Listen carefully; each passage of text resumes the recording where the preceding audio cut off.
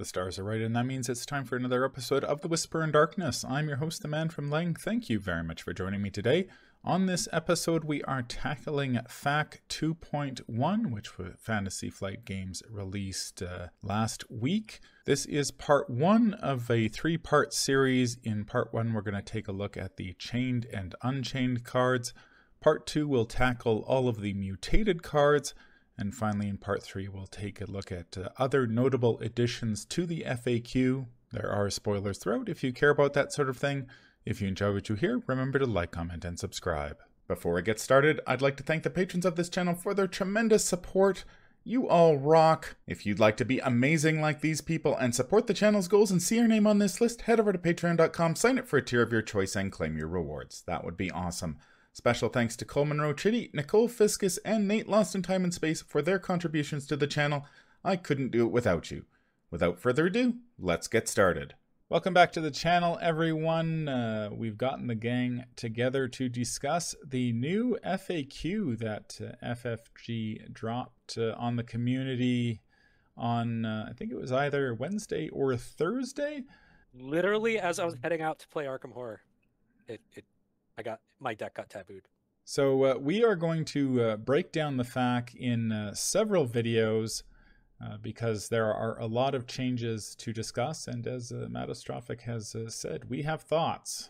So those thoughts are going to take us some time to get out. So what we're going to do is we're going to have one video talking about the Chained and Unchained list. We are going to have one video talking about the mutated list, and then we're going to have another video talking about some of the other changes in the FAQ that we felt were noteworthy.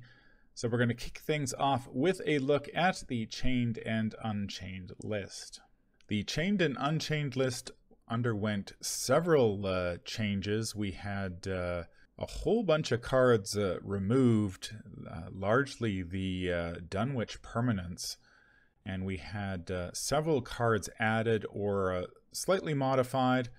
So we have Pathfinder from the Dunwich Legacy, which was originally chained to have +2 experience. That has been lowered to +1 experience.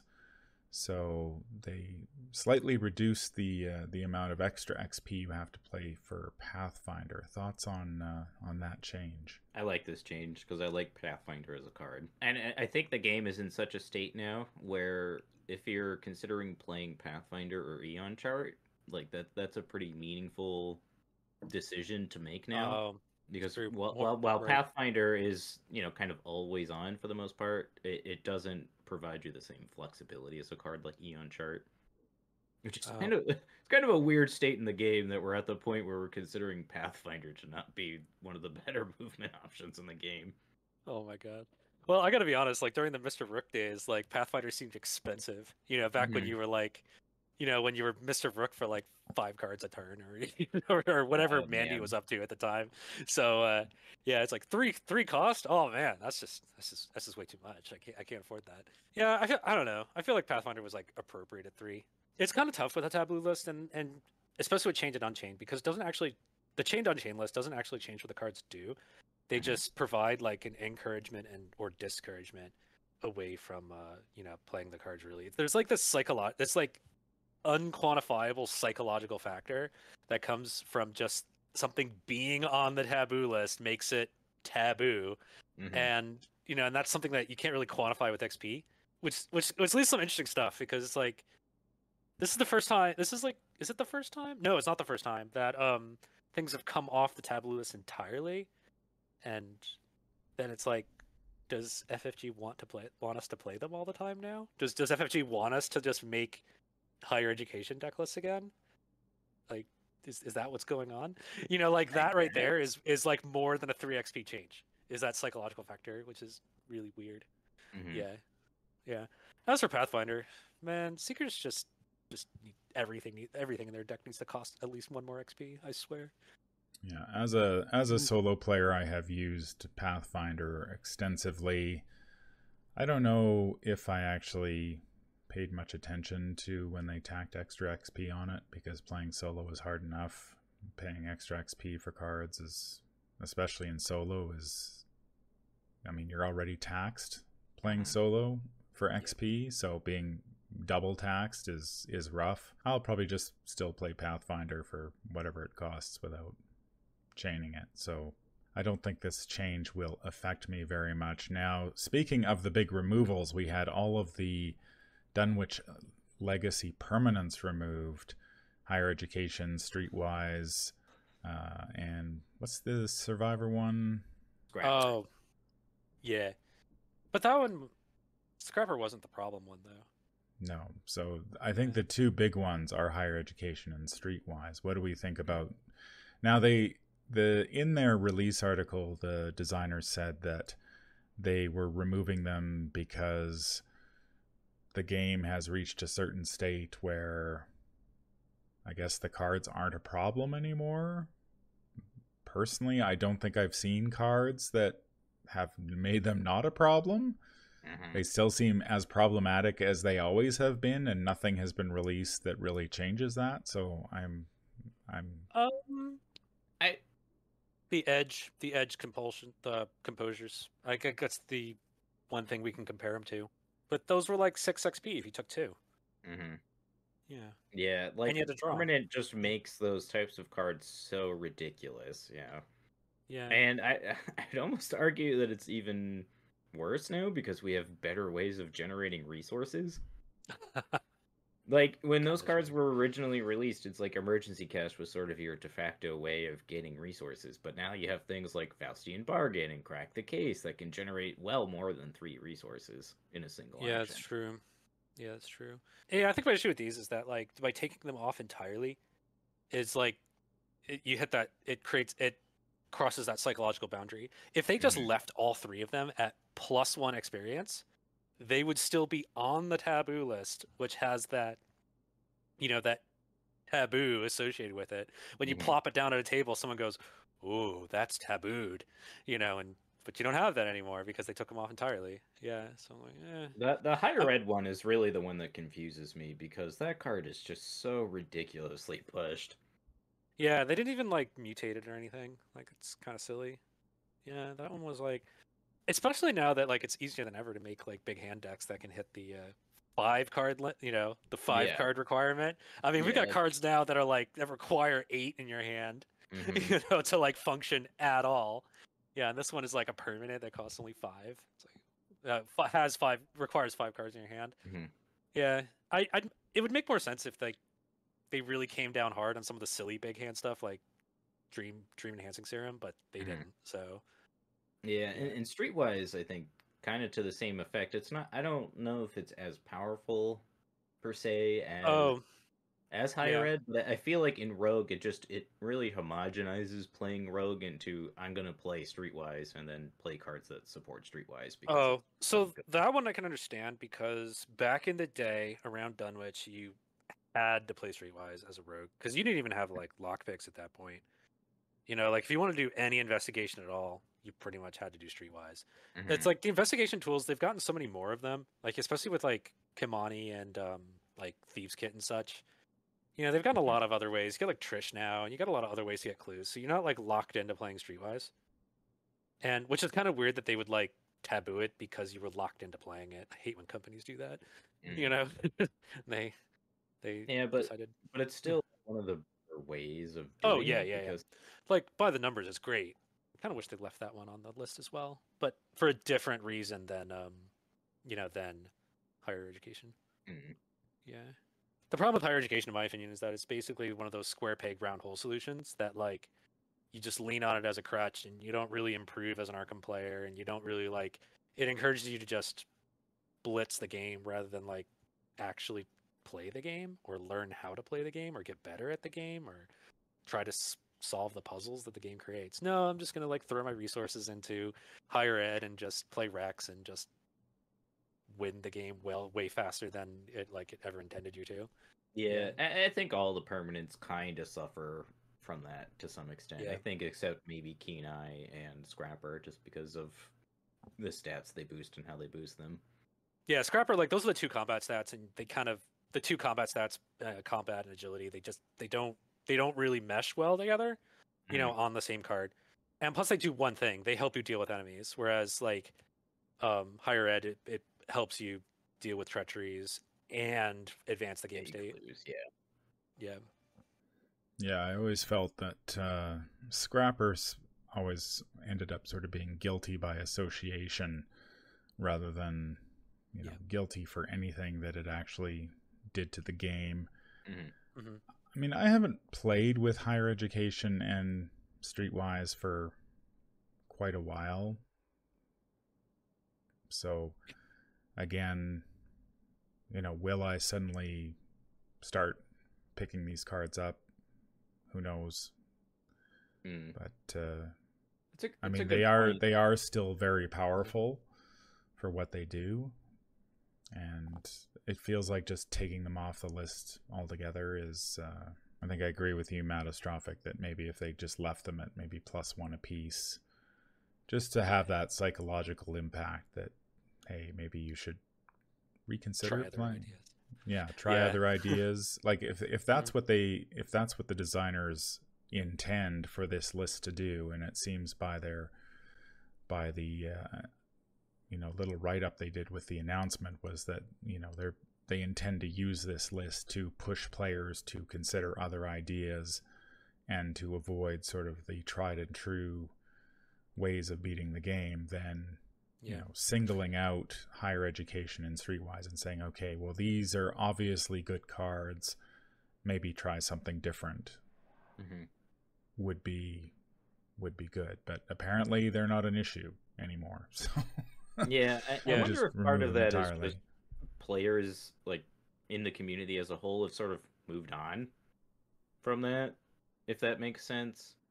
Like, yes, we recognize that these things are good, but we're gonna just not play with them anyway. And I wonder if the designers sort of just take that into consideration when they think about that, because I could see, it's like you're restricting things on one end, but you want to also freshen up the list in such a way so you provide powerful tools in the opposite direction to allow players that want to experience those things to do so. But I don't know. It's like if you don't want to play with them, you can always just house rule them. Well, you can say that about the entire taboo list. Like, yeah, I mean, that's very true, but yeah, I think specifically with those permanents, it's very easy to be like, hey, can you not do that, please? It literally does not affect your deck. At all, yeah, exactly. Yeah. If you enjoyed playing with the Dunwich permanents, well, now you can do that again without having to spend extra XP. One of the cards that has been added to the chained unchained list is Sharpshooter. It is now unchained at -1 experience point. Just a quick reminder of what it does. Sharpshooter is a rogue asset, 2 cost, 3 XP, now down to 2. It has a combat and agility skill icon. The talent trait: as a response, when you use a fight ability on a firearm asset, exhaust Sharpshooter. Choose one or both. This attack uses agility instead of combat. All modifiers to your combat for this attack modify your agility instead. And use the attacked enemy's evade value for this attack instead of their fight value. I think this goes back to what you were saying earlier, Matastrophic, about the fact that, chaining and or unchaining cards doesn't actually change what the card does. It just changes the experience cost. Yeah. I don't know if many players were playing with Sharpshooter before, and I don't think subtracting -1 experience point from it is going to persuade players to play it anymore, because frankly, the card's not very good to begin with. Like, there are a lot of problems with it. I will say this though. I remember way back when Sharpshooter came out, I took one look at it and I realized it was not really doing anything that High Roller wasn't doing, and High Roller is 2 XP. So at least it's the same cost as High Roller, and now we have Dirty Fighting, years later. Mm-hmm. So at least you're not punished for playing Sharpshooter. It's more narrow. It's kind of more narrow than High Roller, but it doesn't have the resource cost to use. So at least it's like the same XP now, which is that's nice. It feels appropriate. Like I don't see this card being like 1 XP. I can see it being like 5 XP permanent, maybe, but that seems kind of. You could probably leave it as a 3 XP permanent. Just oh yeah, as a 3 XP permanent. Yeah. Yeah, sure, because it is kind of narrow in its focus. Yeah. Yeah, part of the problem is that the rogues that would want to take something like this either A, already have a decent combat score in and of itself anyway, or B, you're really only getting like a +1, maybe a +2 boost. And it's like, is that really worth the amount of experience you're going to spend on this thing? And then sometimes in that situation, sure, you get a boost, but then the enemy also gets a boost because you have to use the enemy's evade value. Oh, well, you have that option. It's optional. Is it? Yeah, you got to like read it 2 times. You got to read it like 5 times to realize. Oh, choose one or both. Or both, okay. Yeah. So yeah, and I see why this came out. Like it was for Winifred, and I guess the other thing it does is lets Winifred like throw in lots of agility icons to combat tests. Like there's that subtle bit there, and I'm like, oh, I get it. Okay, yeah, so you have like, that, but rogues have so many wild skill icons. It's like, just do that. Yeah. Oh, I understand. Yeah, that's why I'm like, it feels about right at 2 XP because at least it's like, if you want to go all in on the agility icon thing, like you're not punished for it by spending more XP than like the generic version, which is High Roller. It does so like, combo nicely with Streetwise. So there's that. If you're into that, I think.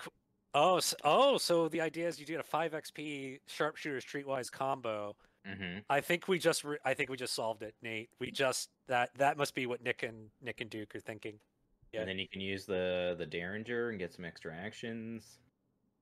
Yep, clearly. And then you double or nothing the Derringer to get like 2 extra actions. No, that's forbidden. You can't do that. No. Oh, I literally can't see it because it's on a whole nother page. Personally, I would have preferred that they had mutated this to a permanent. Yeah. Rather than subtract the XP, largely because I think this card is problematic because you need a weapon in play before it actually does anything. So you end up in that situation where I've got to draw my firearm before I draw my sharpshooter. If I draw my sharpshooter first and no gun, then I've got to play the sharpshooter, which basically does nothing. You know, I'm spending an action and resources for a blank card at that point. I think the other problem is, you know, especially with somebody like Winifred, where, you know, if they are using a firearm, they're not very good with that firearm without sharpshooter in play. So you're not, you're sort of stuck with this inadequate weapon until you get the sharpshooter. Yep. So you're sort of trying to fight enemies with one arm tied behind your back, which is not ideal either.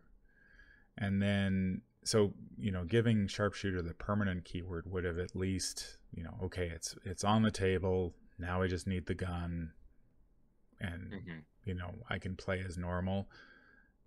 I think maybe reducing the XP sort of brings it into line with some of the cards you guys were talking about. But I mean, you can also just, if you're looking for skill boosts, you can pick up, you know, Lonnie Ritter, Delilah O'Rourke, any of those good allies that will also boost your combat and do other stuff that is good. Yeah, I agree. And the other issue is that I think it exhausts, right? Yeah, you got to exhaust it. So it's like, it's good for one. It's good for one shot. And if you can't kill it in one shot, then you're right back into that situation where, okay, now I'm fighting with my combat again, which I didn't want to be doing in the first place. So, you know, if you can't kill the enemy in one shot, then you're in trouble. So I feel like there's just too many problems with the card as is. And playing a second one doesn't feel great because you really get minimal benefit out of it. Oh yeah, you get to make 2 shots. Sure. And but if it worked on every shot, it'd probably be too good because, you know, like I keep wanting to compare it to High Roller. That exhausts. Yeah. I think this would be about right as a permanent. 3 XP permanent. You get 1 shot each round. It's still a blank permanent until you find your weapon. So it's not like Higher Ed or Streetwise where it like turns on immediately. Okay.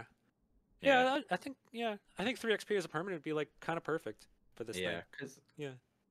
yeah, because like you Hmm. said, this is contingent on something else being on the board to do stuff.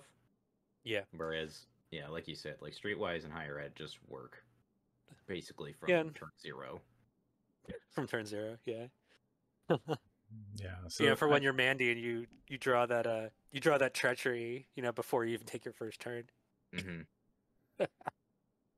yeah, so this is, I think this card more than any other sort of highlights why I have troubles with the list of taboos, because people weren't playing this card because it cost too much XP most of the time. They weren't playing the card because the card doesn't work. Mm-hmm. It doesn't do what players need it to do. And subtracting an XP from it doesn't fix that. You're still running into all the issues that the card had in the first place. So, I mean, they've done this in the past where they have chained and unchained a card. I think it was like the Springfield was the first card that they unchained and then later mutated it to actually do what players wanted it to do. So I could see Sharpshooter eventually coming off the chained unchained list and going on and being mutated to actually do something and solve the problem that needs to be solved. Yep, just need to wait till August 2025. That's right. Since we're only getting these updates once a year, which is more problematic than anything, I think just the lack of updates is really is a big issue. So who knows? Maybe they will sort of address the issues with Sharpshooter itself and not just dock the XP cost, because I don't think that's not going to change my mind whether to play the card or not. It's what the card does, and I don't think the card does enough at the moment to. Yeah, well, that's been true about like the entirety of the taboo lists. Is they seem to take a pretty conservative approach, and they have infrequent updates. Like I could see taking a conservative approach, like a stair-step approach, but having like frequent updates. Or you have rare updates and you take like big, make big steps and big changes. But conservative and infrequent is kind of problematic. So there were a couple of other cards added to the list this time, chained. The first was Runic Axe, which had its upgrade, the Inscription of the Hunt, chained to add +1 XP. Weird wording. Yeah, so it's like, is it 2 checkboxes then? I guess. Yeah, I guess that works. So this one's actually kind of interesting because it cuts down on the number of on the possible combinations that your Runic Axe can have when it's fully buffed at 10 checkboxes. So this one's kind of interesting. I think this is the type of stuff where like a taboo list and chaining actually works. Because you're changing the available combos. Yeah. At 10. Yeah, that one's interesting. That's kind of like how a miniatures game, they'll like change the point values of like different units in order to kind of control what is available, at the edge cases to the players. So like this is kind of interesting. It means you can't go like full on a 10 XP one. I haven't played with Runic Axe very much, but I knew it was pretty mighty when it was fully powered. And I guess this means that if you want to play Inscription of the Hunt, you have to dump, I'm guessing, Elders. The one that discovers clues. Yeah. Yeah. Just as a reminder, Inscription of the Hunt is the one that you may immediately move to a connecting location or engage an enemy at your location, and it costs 1 XP. So now it will cost you 2 XP, I guess, to get that, which will make you have to make a choice as to if you're going full on with the axe, you'll have to give up something. Okay, that makes sense because like looking at the axe, I admit I haven't played it very much, but I mean you can stack. What do we got here? If you stack Glory, Elders, and Hunt all together. Oh yeah, and then you gotta like use Script Weaver. So now you're looking at 7. Okay, so if you do like that's 7 checkboxes right there. You get Glory, Elders, Hunt, Script Weaver. Then basically all you have left is like Ancient Power or Saga. Now, I admit I'm not an expert at this, but stacking Glory, Elders, and Hunt, that's a lot of action compression. A lot of action compression, because you're looking at, drawing a card and discovering a clue and moving and engaging. That's 5 actions worth of effort in one and plus the fight test itself. That's like 5 actions worth of effort in one action. That's kind of a lot. And it sounds like, yeah, looking at it, because the other action compression, all the other action compression abilities are one checkbox as well. That kind of means that adding an XP to a hunt kind of makes, okay, it's kind of like worth, you have to like basically give up another action's worth of compression, kinda. Okay. Yeah, sorry to ramble there, but like short version is like, this seems about right, like for what a chain list could do. Well, it's like you're doubling because you have to dump something else. The final card that was added to the list is Shed a Light from the Scarlet Keys Investigator expansion. I don't think this comes as a surprise to anybody that it now costs plus 2 XP, because it was one of the best clue discovery cards, one of the best level 0 clue discovery cards in the game as written. Just as a reminder, Shed a Light Survivor event, Insight Trick trait costs 2 resources. Tests icons are Intellect and Agility. Fast, play before revealing a Chaos token during the investigation you are performing, and only if the difficulty of this test is currently 0.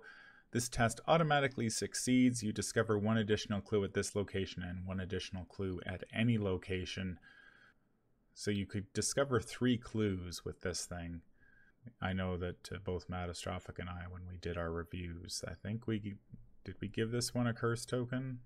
No, we gave it an Elder Sign. We gave it an Elder Sign, but yeah, it was clearly above the curve in terms of power. Yeah.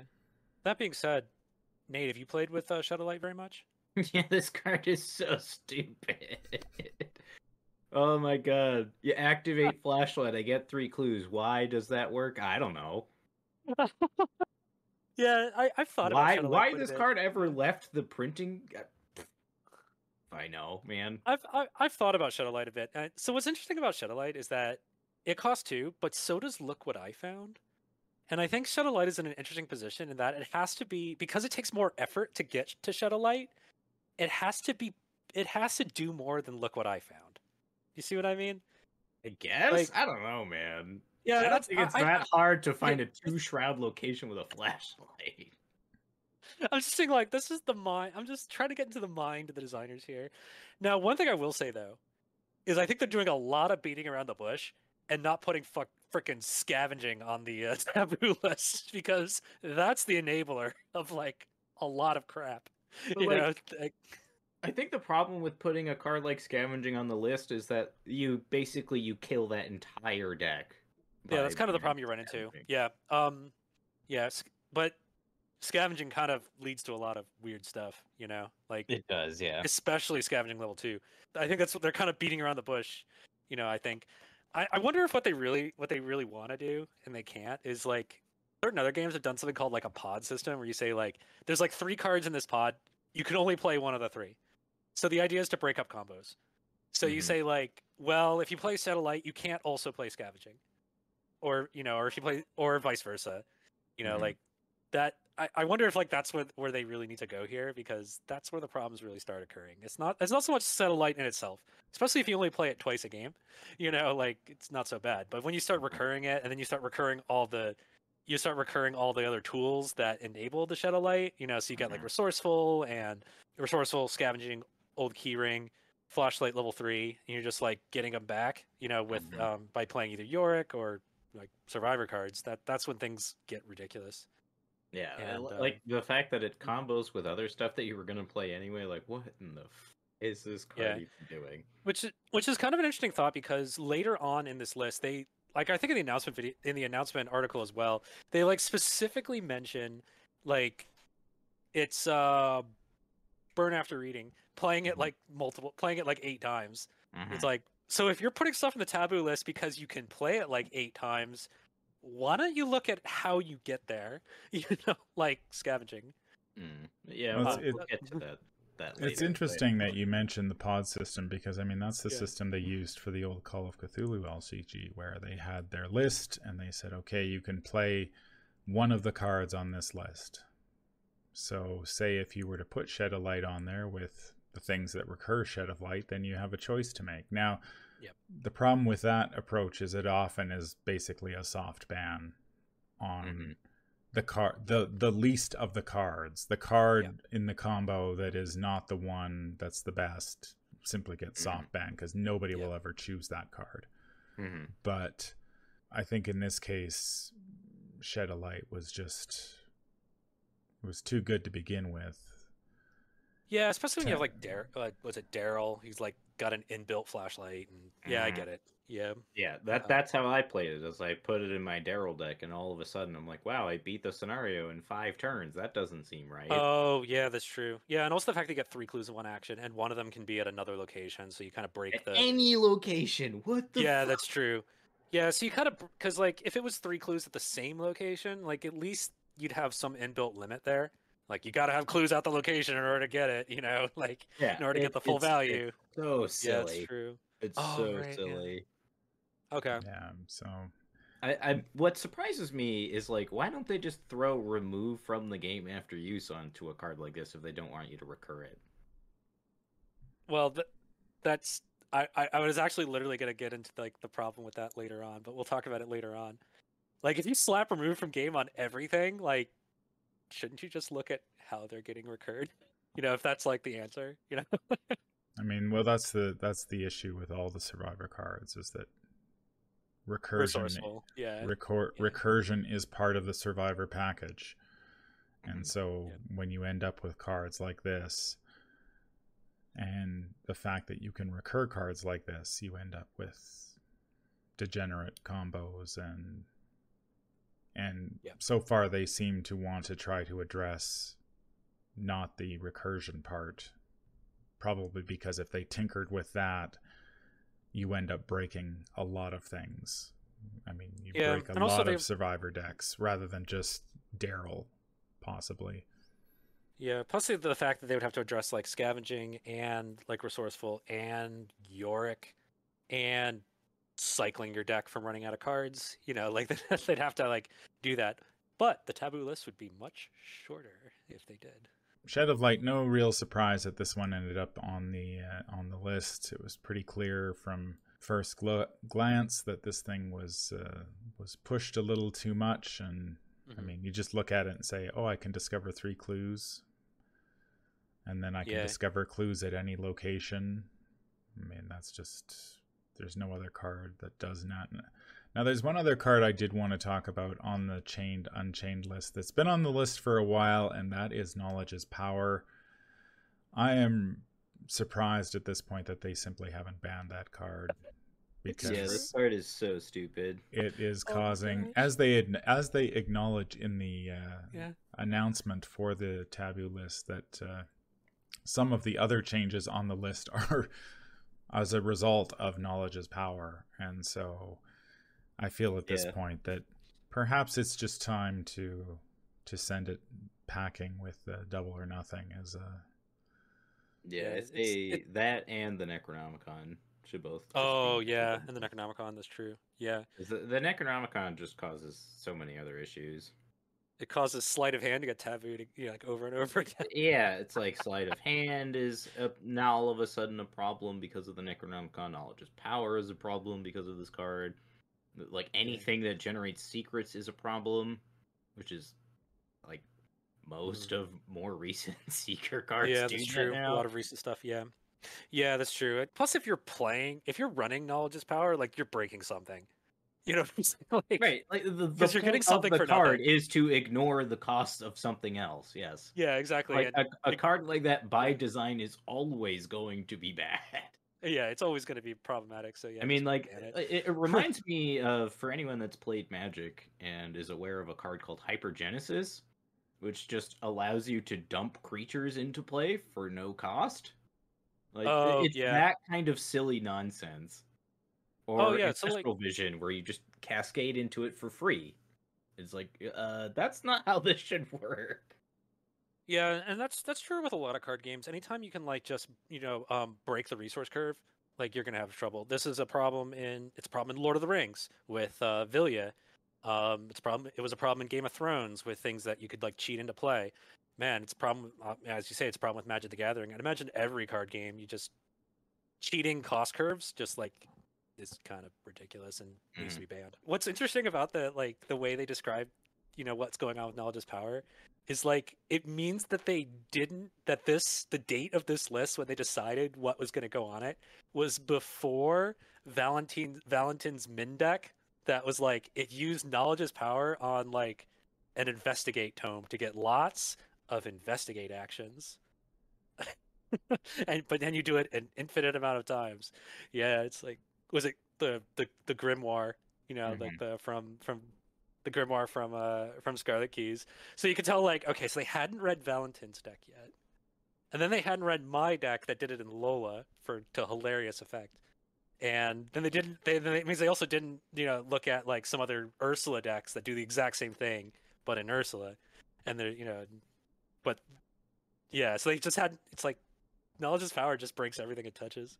Yeah, and I think the card that they mentioned in the article was Earthly Serenity is the card that broke the camel's back. They were like, yep. Can't have infinite healing. You get infinite healing? Oh no, now we have to oh no, that's it. But infinite actions? No, that's fine. That's fine. We could say infinite actions, looping it over and over, playing that a zillion times. That's great.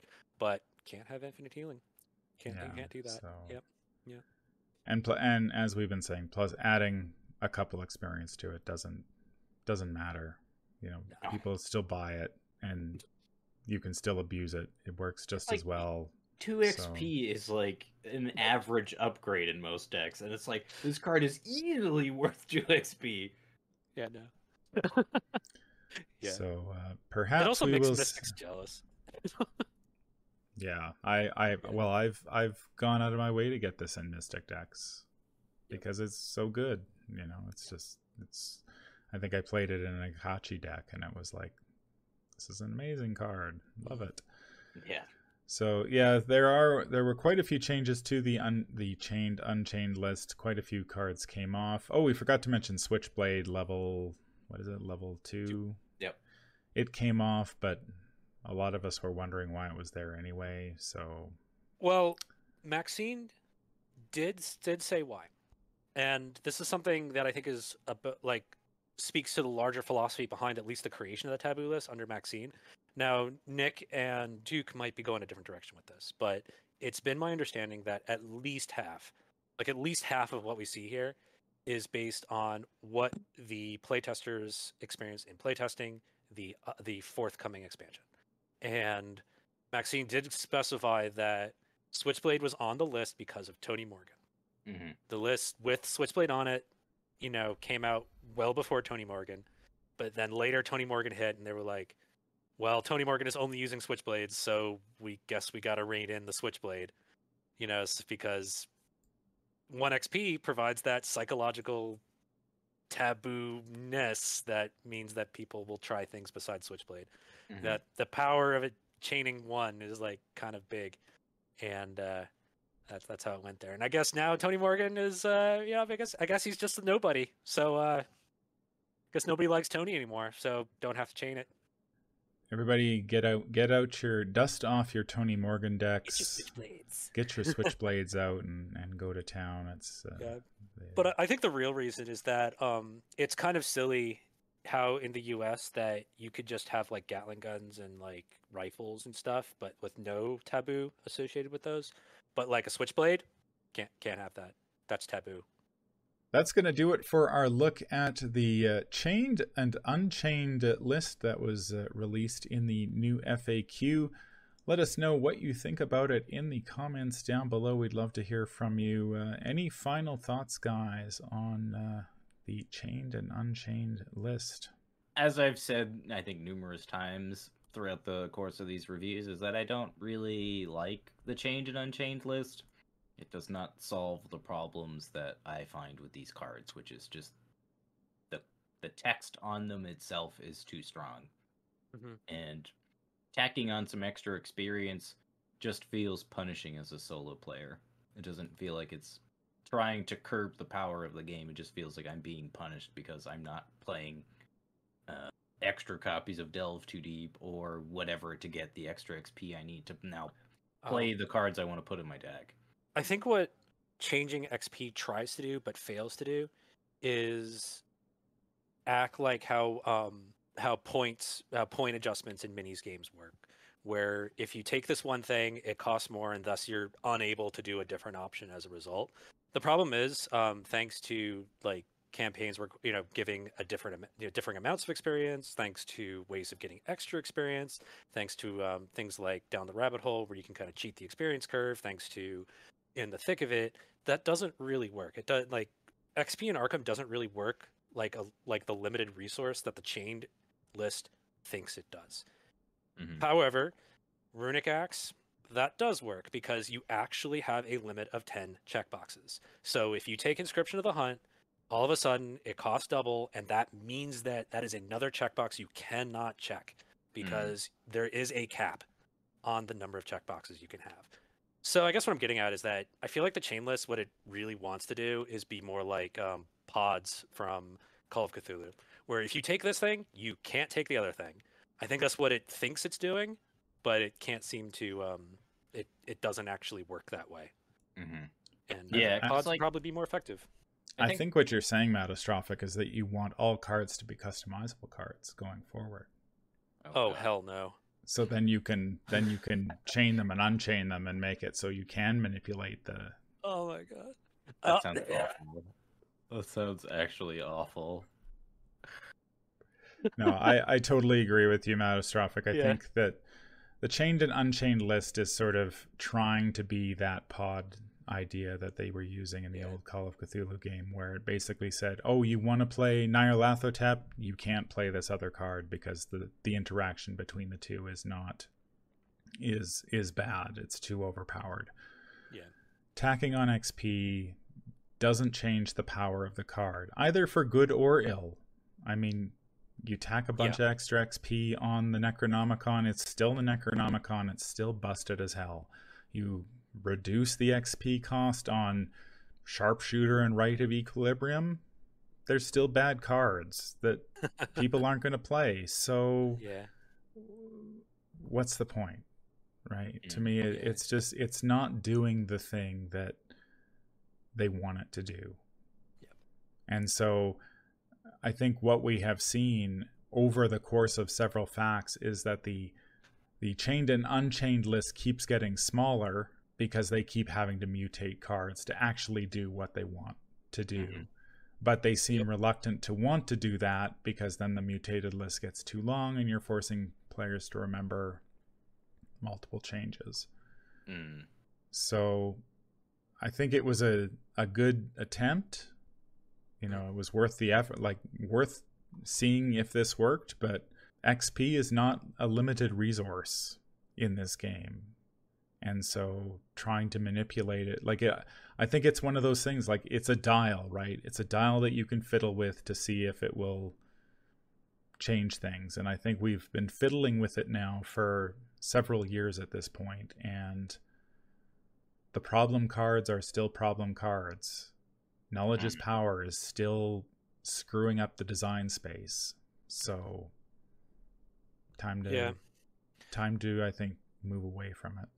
Yeah, I wonder if part of it is that I think on average level 0 cards are so good now.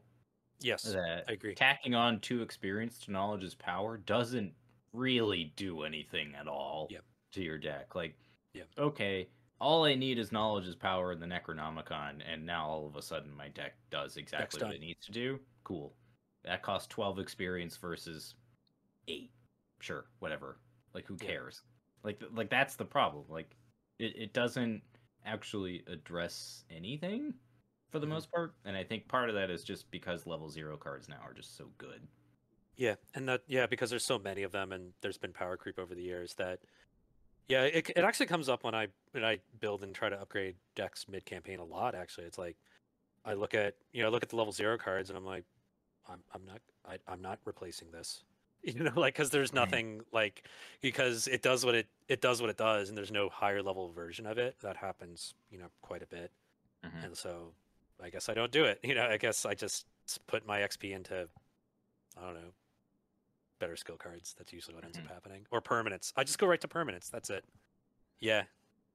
And those are cheaper now, so that I guess that XP funnel is not there for me as much anymore because I can't spend as much XP on permanents because the Dunwich ones are okay. Mm. Yeah, the only world that I see using XP as some sort of dial to control the game would be if we were all playing with Dunwich Legacy experience, where experience was tight. Mm-hmm. Unlike today's scenarios where you can just earn bucket loads of XP, and you got rid of all the XP boosters, like In the Thick of It, Down the Rabbit Hole, Delve Too Deep, anything that gives you extra experience. So it actually, 1 or 2 experience actually matters. There is one way to do that. And that's if the individual scenarios themselves had XP caps. That'd be the way to do it. Scenario 5 of Dunwich Legacy, your XP cap is 15. Then it would work. Yeah, it's sort of like they're manipulating experience without actually having any understanding of how the experience system is working in the game. Yeah. And thus they are failing to these sort of adjustments are failing to address the problem because they're adjusting a resource that isn't actually a resource in the game. Yeah, it isn't actually as limited as it seems to assume it is. Let us know in the comments down below what you think of Chained and Unchained, and we'll be back with our look at the lengthy list of mutated cards. So stay tuned for that. That's going to do it for this episode. If you enjoyed what you hear, remember to like, comment, and subscribe. If you need to contact me, I can be reached at manfromlang@gmail.com. I'm also on Twitter at manfromlang. Until the stars are right, keep your shotgun close and your elder sign closer. Take care out there, and happy investigating.